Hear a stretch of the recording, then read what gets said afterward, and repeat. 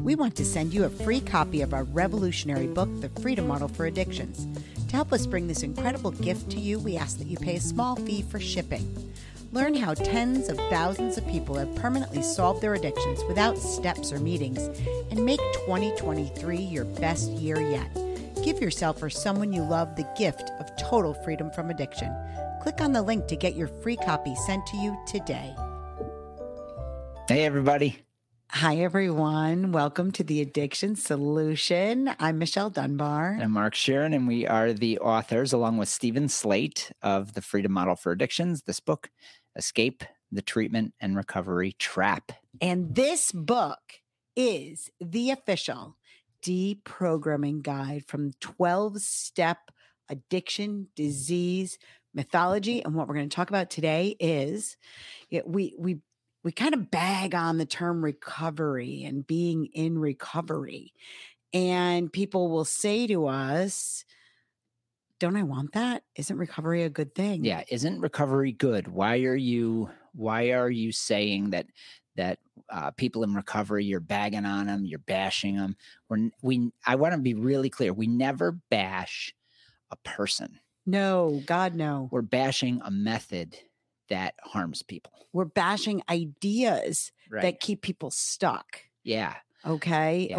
We have a section in our book, in chapter 1 of our book, that says addiction and recovery are opposite sides of the exact same coin.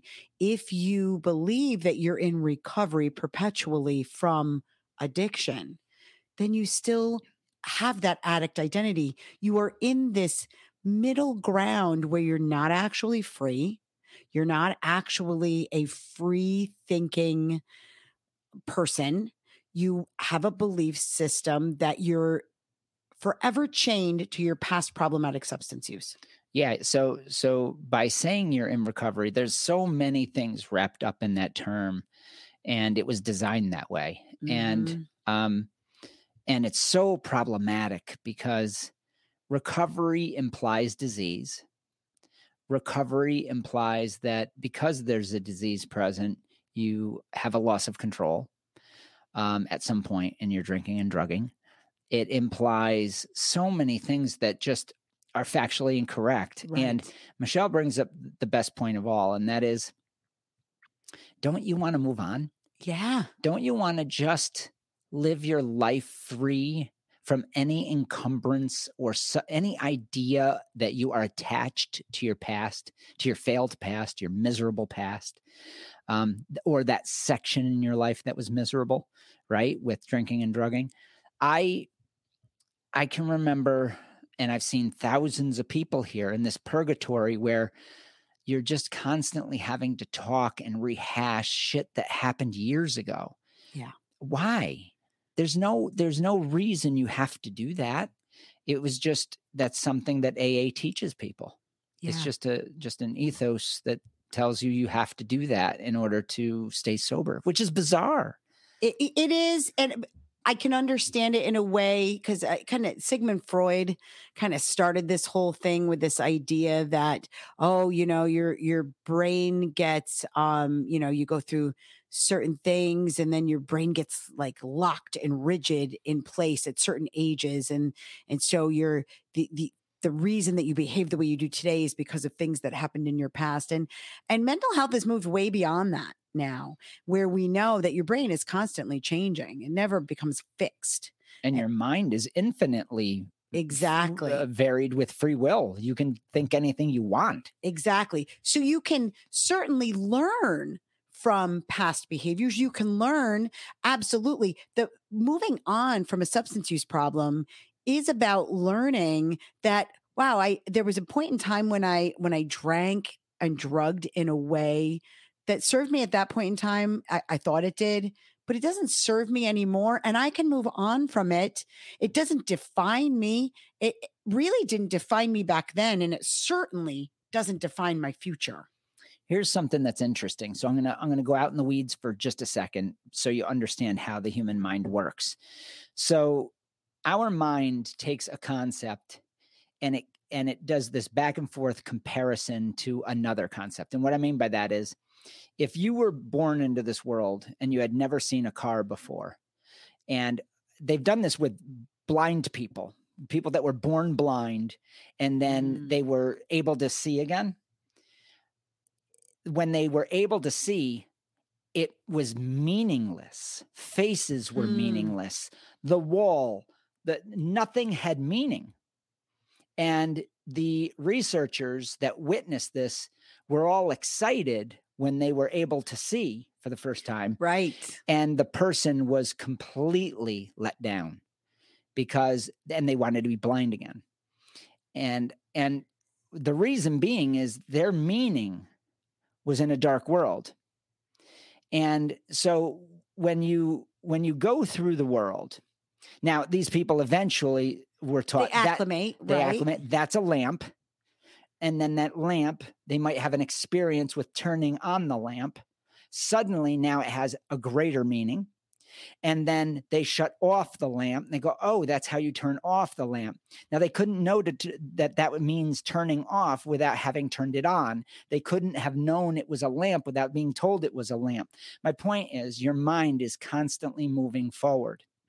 What recovery does, it doesn't allow you to turn on the lamp, turn off the lamp, move forward with your life. It says, no, you must constantly regurgitate the very same thoughts and concentrate on your past, thusly making it so it's your future and your present. And so, or your present and your future. So your mind never gets to explore because you're constantly being told, remind yourself how bad it was. Remind yourself how bad it was. Remind yourself how bad it was every day. That's recovery. Now, some people are going to say, no, Mark, my recovery is wonderful. And I go, okay, you're not recovering from any. Stop saying that. There's nothing to recover from. You can't recover from yourself. There is no disease present. So what the Freedom Model does is it's challenging. You can see that it's challenging all kinds of ideas that you're being taught in this weird world called the Recovery Society, that we call the Recovery Society, the treatment world, whatever you want to, the AA world, the NA world, the XA world, whatever. We want to challenge all that and say, do you believe it's possible for you to take this experience and then move on from it? Right. Turn the lamp on. Turn on the light, man. Move forward. Learn something. Evolve. You can evolve past a drinking and drug problem. That's very natural to do so until you're taught not to. You know, I look at it when you were talking, when it made make sense? It made perfect sense. And I'm gonna put it in a different way. I'm gonna use a different analogy. It's like when you're starving, right? You're very poor and you're starving. Maybe you're in a third world country and somebody brings you bread. And it's like, oh my God, this bread is amazing. That's great. And so you get to, you're eating the bread, but that's all you have is bread. That's the way I look at recovery, because you came from a place where you were starving, right? Because you were so dark, such a sad, dark place. And then recovery is those bits of bread, right? And so you think this is wonderful. Well, then somebody brings you, an orange. And it's juicy and sweet and amazing. And so do you want to just subsist on bread? It's funny, when I used to teach classes way back in Hageman, we're talking almost 30 years ago, I would use an analogy. I said, what do you think you're worth? And people would say, I don't know what you mean. I said, well, from my perspective, recovery is like this. It's like somebody saying, you have to sit under the table. The rest of us are going to sit up here. Us normies, we're going to sit up here. Yeah, we get to be up here. And we're going to have a steak dinner. You sit down and you can take our crumbs. Yes. Because you liked being drunk and high. Yeah, and you'll never really be able to sit at the adult table. That's a great analogy too. Yeah, you'll never be a grown up. Yeah. Like the first time I ordered. Now, people are going to be like, oh, Michelle, you're saying that because you can drink wine now that somehow that makes, it great. The first time I went to a restaurant that I didn't order wine, right? When my husband and he proposed to me in a restaurant that we probably shouldn't have been at because there was a bar there. Oh, right? It was a yeah. bar. The first time I went into a grown-up restaurant and sat down to have dinner, I wasn't concerned that there was a bar there. To me, I was like, I know I'm fine. And that was freedom to me. Then I took it a step further. And the first time I sat down, and which was 20 years later, and ordered a glass of wine and it was okay. Like, to me, that's sitting at the grown-up table. Yeah. That's Yeah. freedom. That is, I don't have to worry about anything. That's getting the orange when all you've been eating is bread. That's exactly right. So organic evolution is something that humans do constantly. And we do it in our minds first, and then our behaviors and actions, and then it becomes our life. And we organically evolve, and that means naturally, right? It just happens. And it happens because we are motivated by the pursuit of happiness. And in this book, we talk about it as the positive drive principle, that you're always being pushed along and motivated by this desire to be a happier person.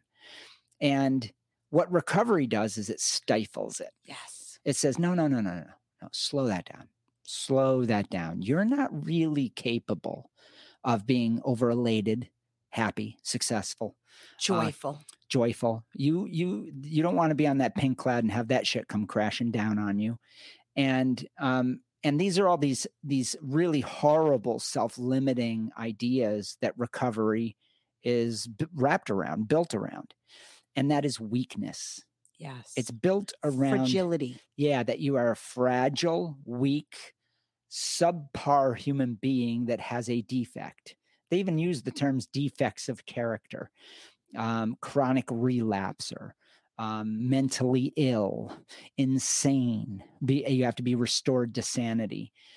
Does any of this sound positive? Right. Why not just say, you know what, I'm a normal person that liked to get high, and it had some really terrible effects in my life, and I'm reevaluating that now. I've decided to reject the disease and recovery model. Because it isn't true, which is, it's wonderful to reject that, by the way. And I'm going to organically evolve forward in my life, and whatever that looks like, I'm looking forward to the journey and the adventure. And it could be taking a course at college. It could be having a glass of wine, experimenting with drinking, smoking pot instead of sticking a needle in your arm, taking methadone for a week to get off of whatever. I mean, I don't know. My point is, I don't care. Evolve. Yeah. Don't say that you're this debilitated person that has a disease that doesn't fucking exist. Exactly. Now I want to go to even another facet of this that is equally damaging and equally problematic. And that is the idea when people identify themselves as an addict or alcoholic in recovery, there's a whole bunch of baggage that goes with that. So every difficulty that you experience in life, every emotional upheaval, if you have a temper tantrum, if you experience anger, if you experience jealousy, whatever it is, it all somehow gets tied to the brokenness within you and isn't looked at as being a normal part of human existence. Okay. So I mean, there was somebody that wrote in one of I think it was in Monica's deprogramming group on Facebook, wrote about Monica Richardson, a friend of ours, who is in this fight with us, who wrote that, I feel like a terrible person, continuously feel like I'm less than, like I'm not worthy, and you learn that in recovery. You learn that you're somehow not as good as other people. Kind of like Mark said, you never get to sit at the grown-up table.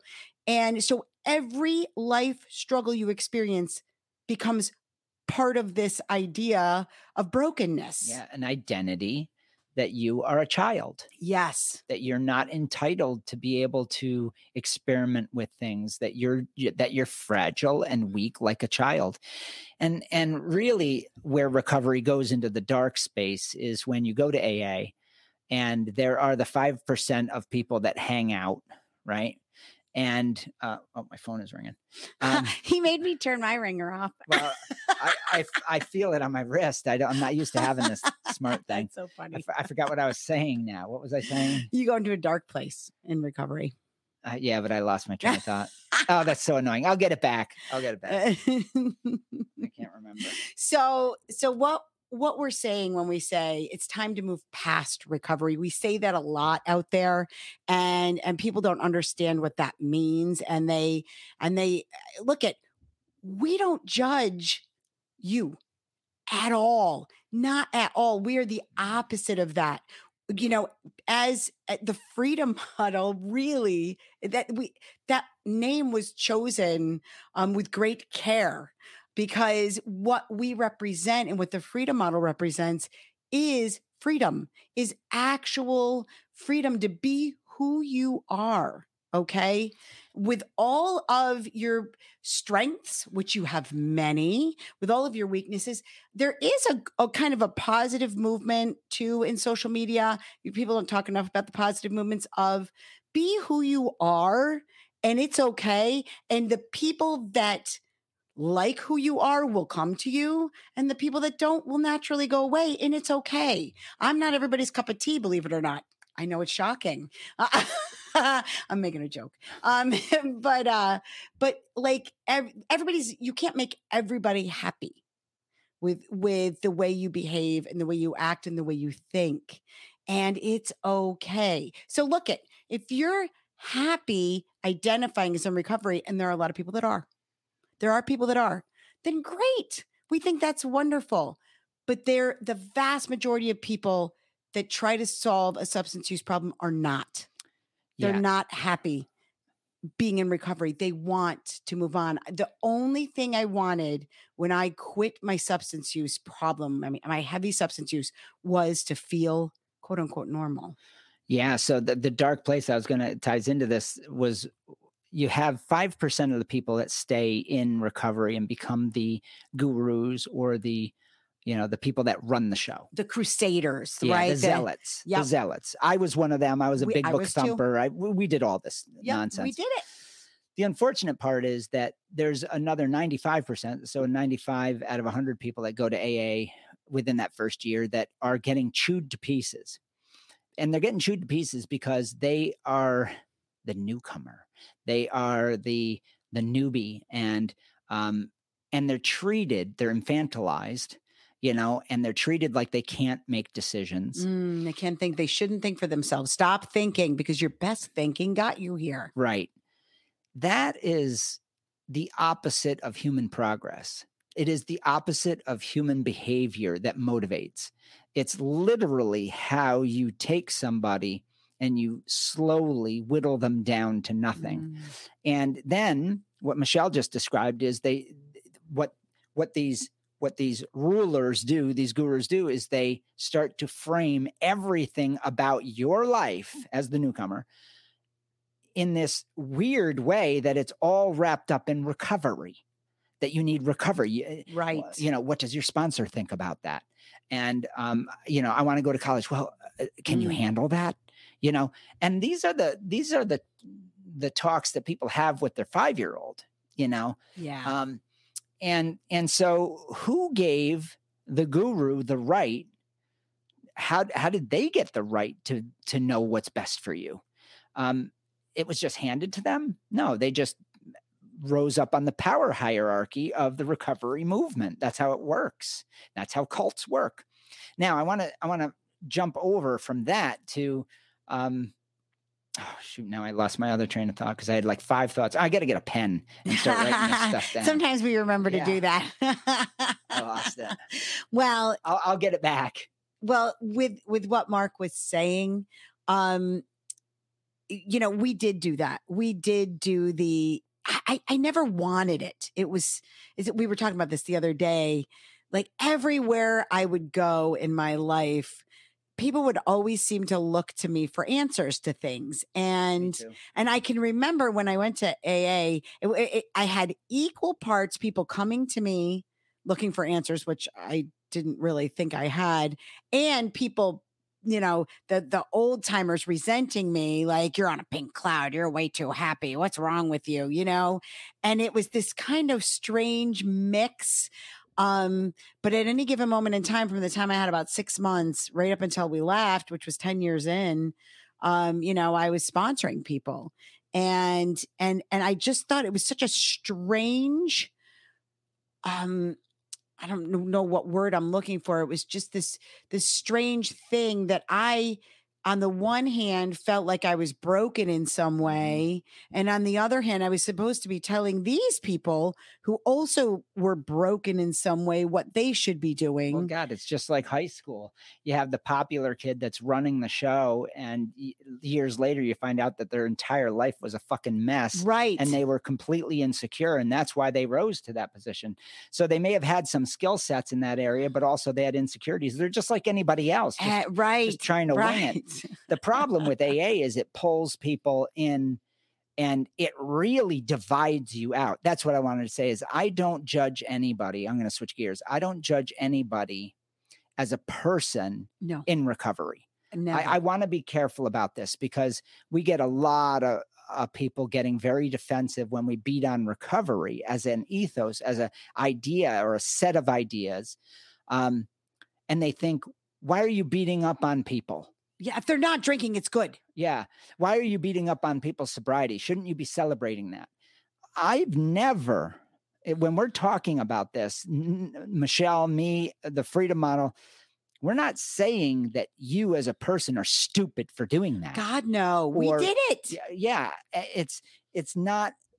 We're not criticizing the people in recovery. We're criticizing recovery. The idea. Yeah, that you need some sort of protocol that is disease oriented or disorder oriented or mental illness oriented. Now, if you have a mental illness, that's a different topic. We're talking about addiction being covered as a mental illness and that you're insane. Okay, that's Right. like AA tells you you're insane. You have to be restored to sanity. So these are the types of things we have to be very precise about. And we want you to know that if you're out in the audience and you're saying, Jesus Christ, they're beating up on recovery, I feel really hurt by that. Please don't be. What we're trying to do is show you that you can be free of this ethos, and that the reason we're saying this is because we care about you. Right. We want you to understand and know that there is a pathway beyond it, that there is a whole repertoire of food beyond bread, okay, that you are free to explore, and you have just as much right to it as any other human being on the planet. Yeah, and that you were never broken because you had a preference for intoxication. People have wanted to get intoxicated since the beginning of time. Yeah, this is thousands of years. Okay, it's normal. It means you're normal. Now, not everybody likes it as much as we all liked it, right? It was a bit radical. I mean, I was that kid on the playground who liked to spin, and lay down on the ground, like, because I couldn't stand up. Okay, I was that kid. Not every kid was doing that, but a lot were. There were some that were. Sure. And so, yeah, I was somebody who, when I got drunk, I was like, ooh, this is fun. And I did it to excess. Does that mean I have an addictive personality? No. Yeah, there's no such thing as an addictive personality. There's no research that can find a group of people that have a more addictive personality than another. Anything can become your addiction. And it's kind of one of those things that people like, I'm a chocolate addict, or I'm I love being in love, or like there's all kinds of things that people love to do that they will just kind of say that they're dedicated or devoted to it. My sister runs marathons. I think it's insane. Like I would never run 26 miles. I like running. I used to like running a lot, and I would run 3 or 4 miles, not 26 miles. That doesn't sound fun to me. But it doesn't mean my sister is addicted or has a problem. It means that is something that she's dedicated to, that she loves doing, that serves her well. Well, here's an interesting thing. If we look at what the criteria is for an addiction, right? It's a habit. And we're habit creating machines, right? And And really, one of the most pervasive or commonly created addictions would be driving a car. Most adults in the first world have That's a for car sure. or a vehicle of some And I kind. love driving. And it's habitual, it's motivated, and it's very motivated. Having human motion Oh yeah. makes the world go round. So if you have a habit like driving a car, which takes a high level of skill, is dangerous, has huge risks, it's costly.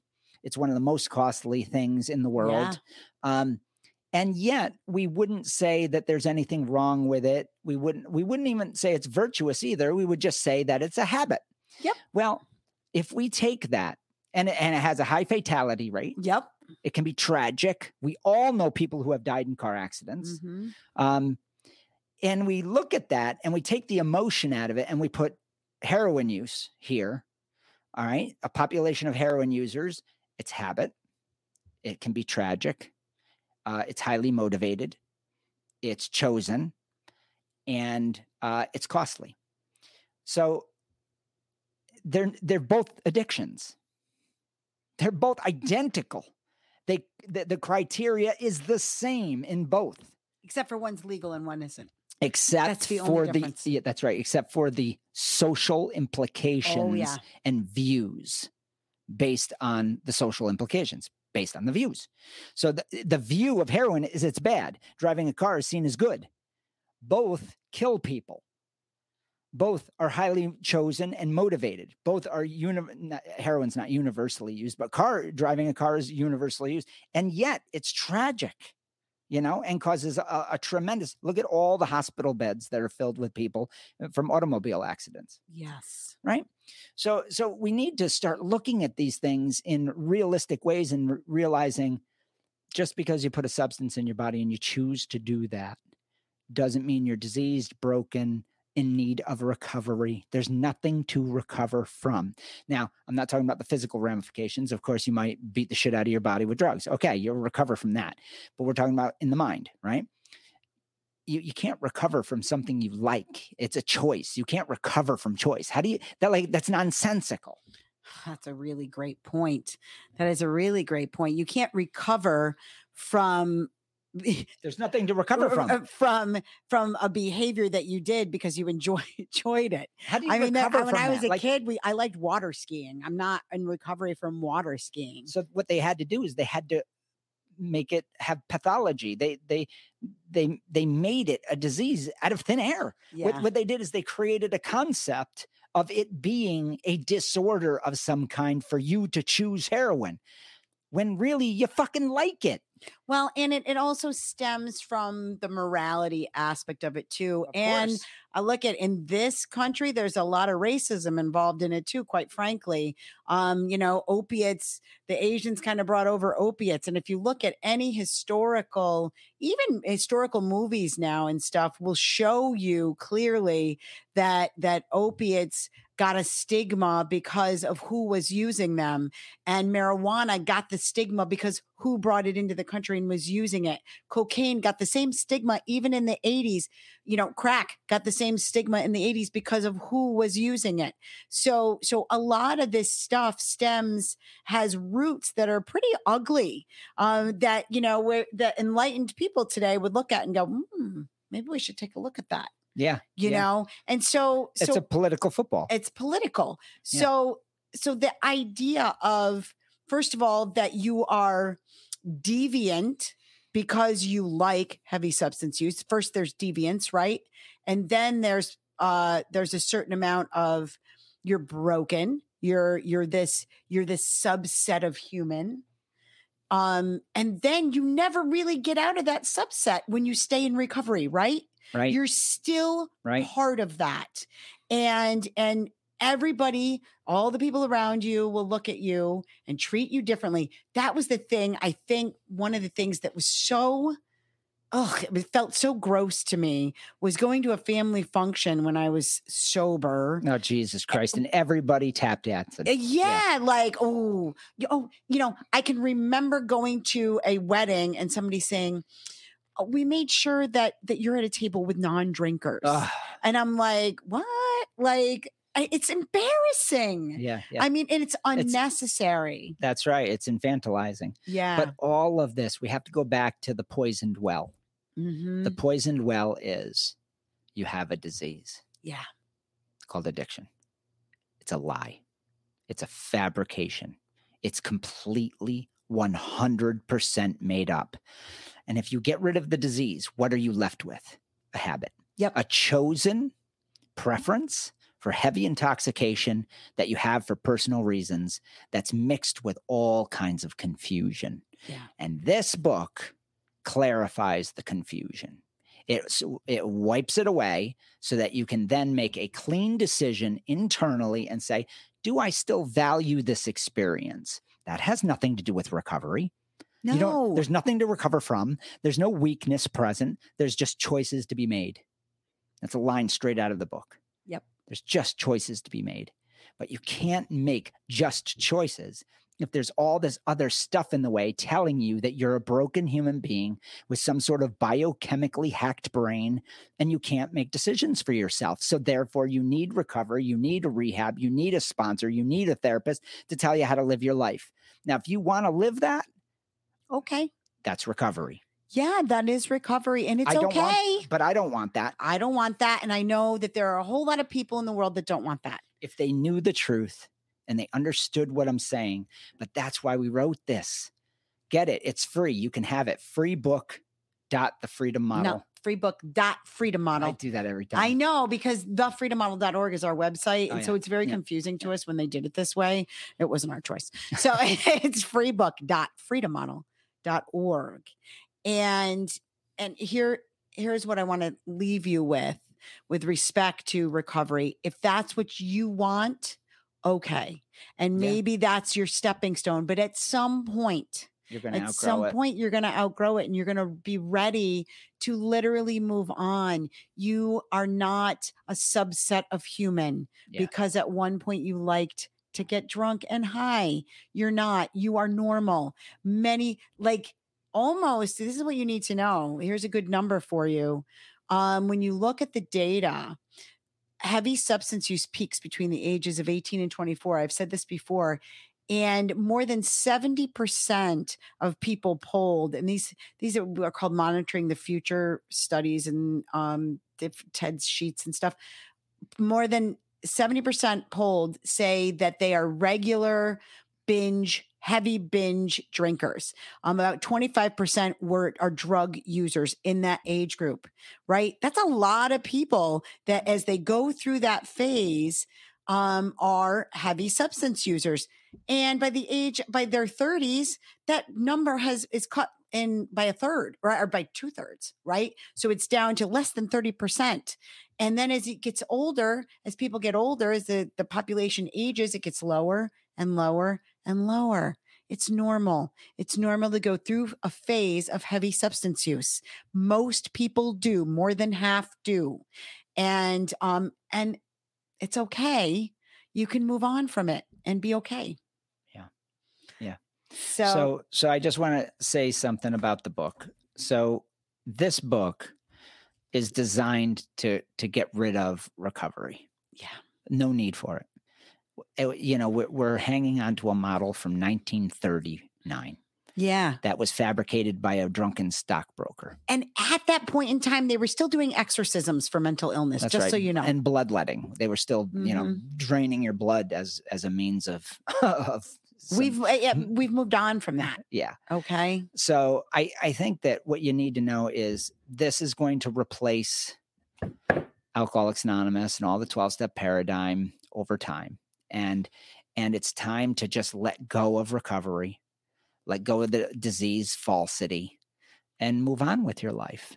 And this is how you can do that. I threw a number out there in one of my videos yesterday where I said about 75%, and it's probably more than that, like 80% of the addiction problem that people face is totally based on misinformation.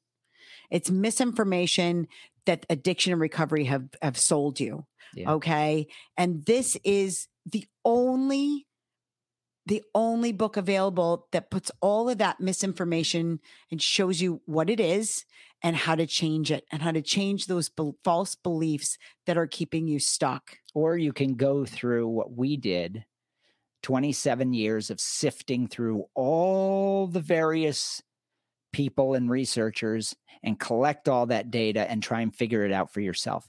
But we did it for you. Yeah, you don't have to do it. Yeah, you don't have to. You don't have to reinvent the wheel.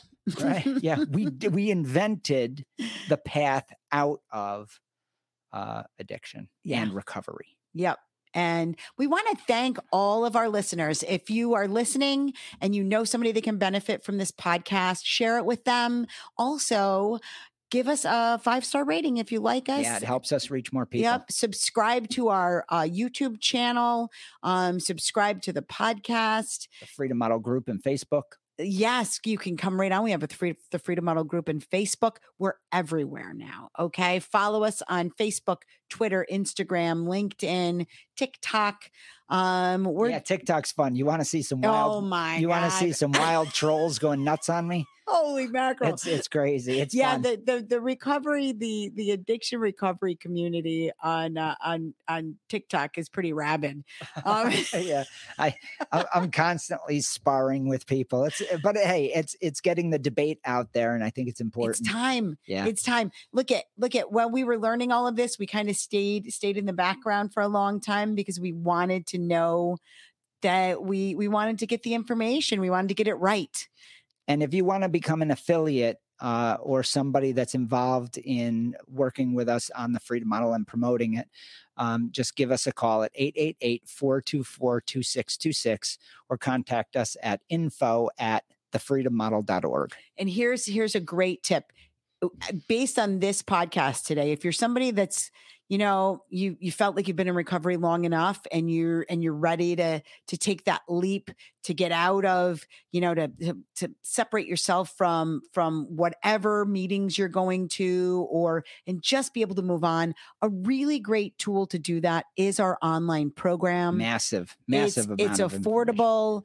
And it will take you through the process. He and I teach it just like this. Yep. But it'll take you through the book and the process of fully deprogramming from all of the misinformation, challenging all of those beliefs you have about addiction, about yourself, about the drugs and alcohol and their supposed powers. Yep. And it really will help set you free.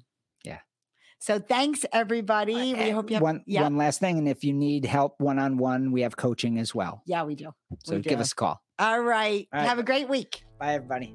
Are you struggling with a drug or alcohol problem, but you don't want to go to rehab or group meetings? Well, that's why we created the non-12-step Freedom Model coaching program in 2011. Through video conferencing on Zoom or Skype, you can work privately with a certified Freedom Model coach from your home or office on your schedule. And here's the best part.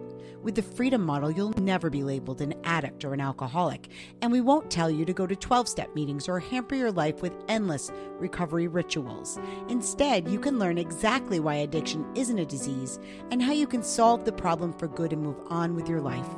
Do you want to be completely free from your addiction? Do you want to never have to attend meetings, rehabs, or addiction counseling ever again? And do you want to solve your problem from the comfort of home? Then call us at 888-424-2626 to talk with a Freedom Model coach today and experience the Freedom Model difference.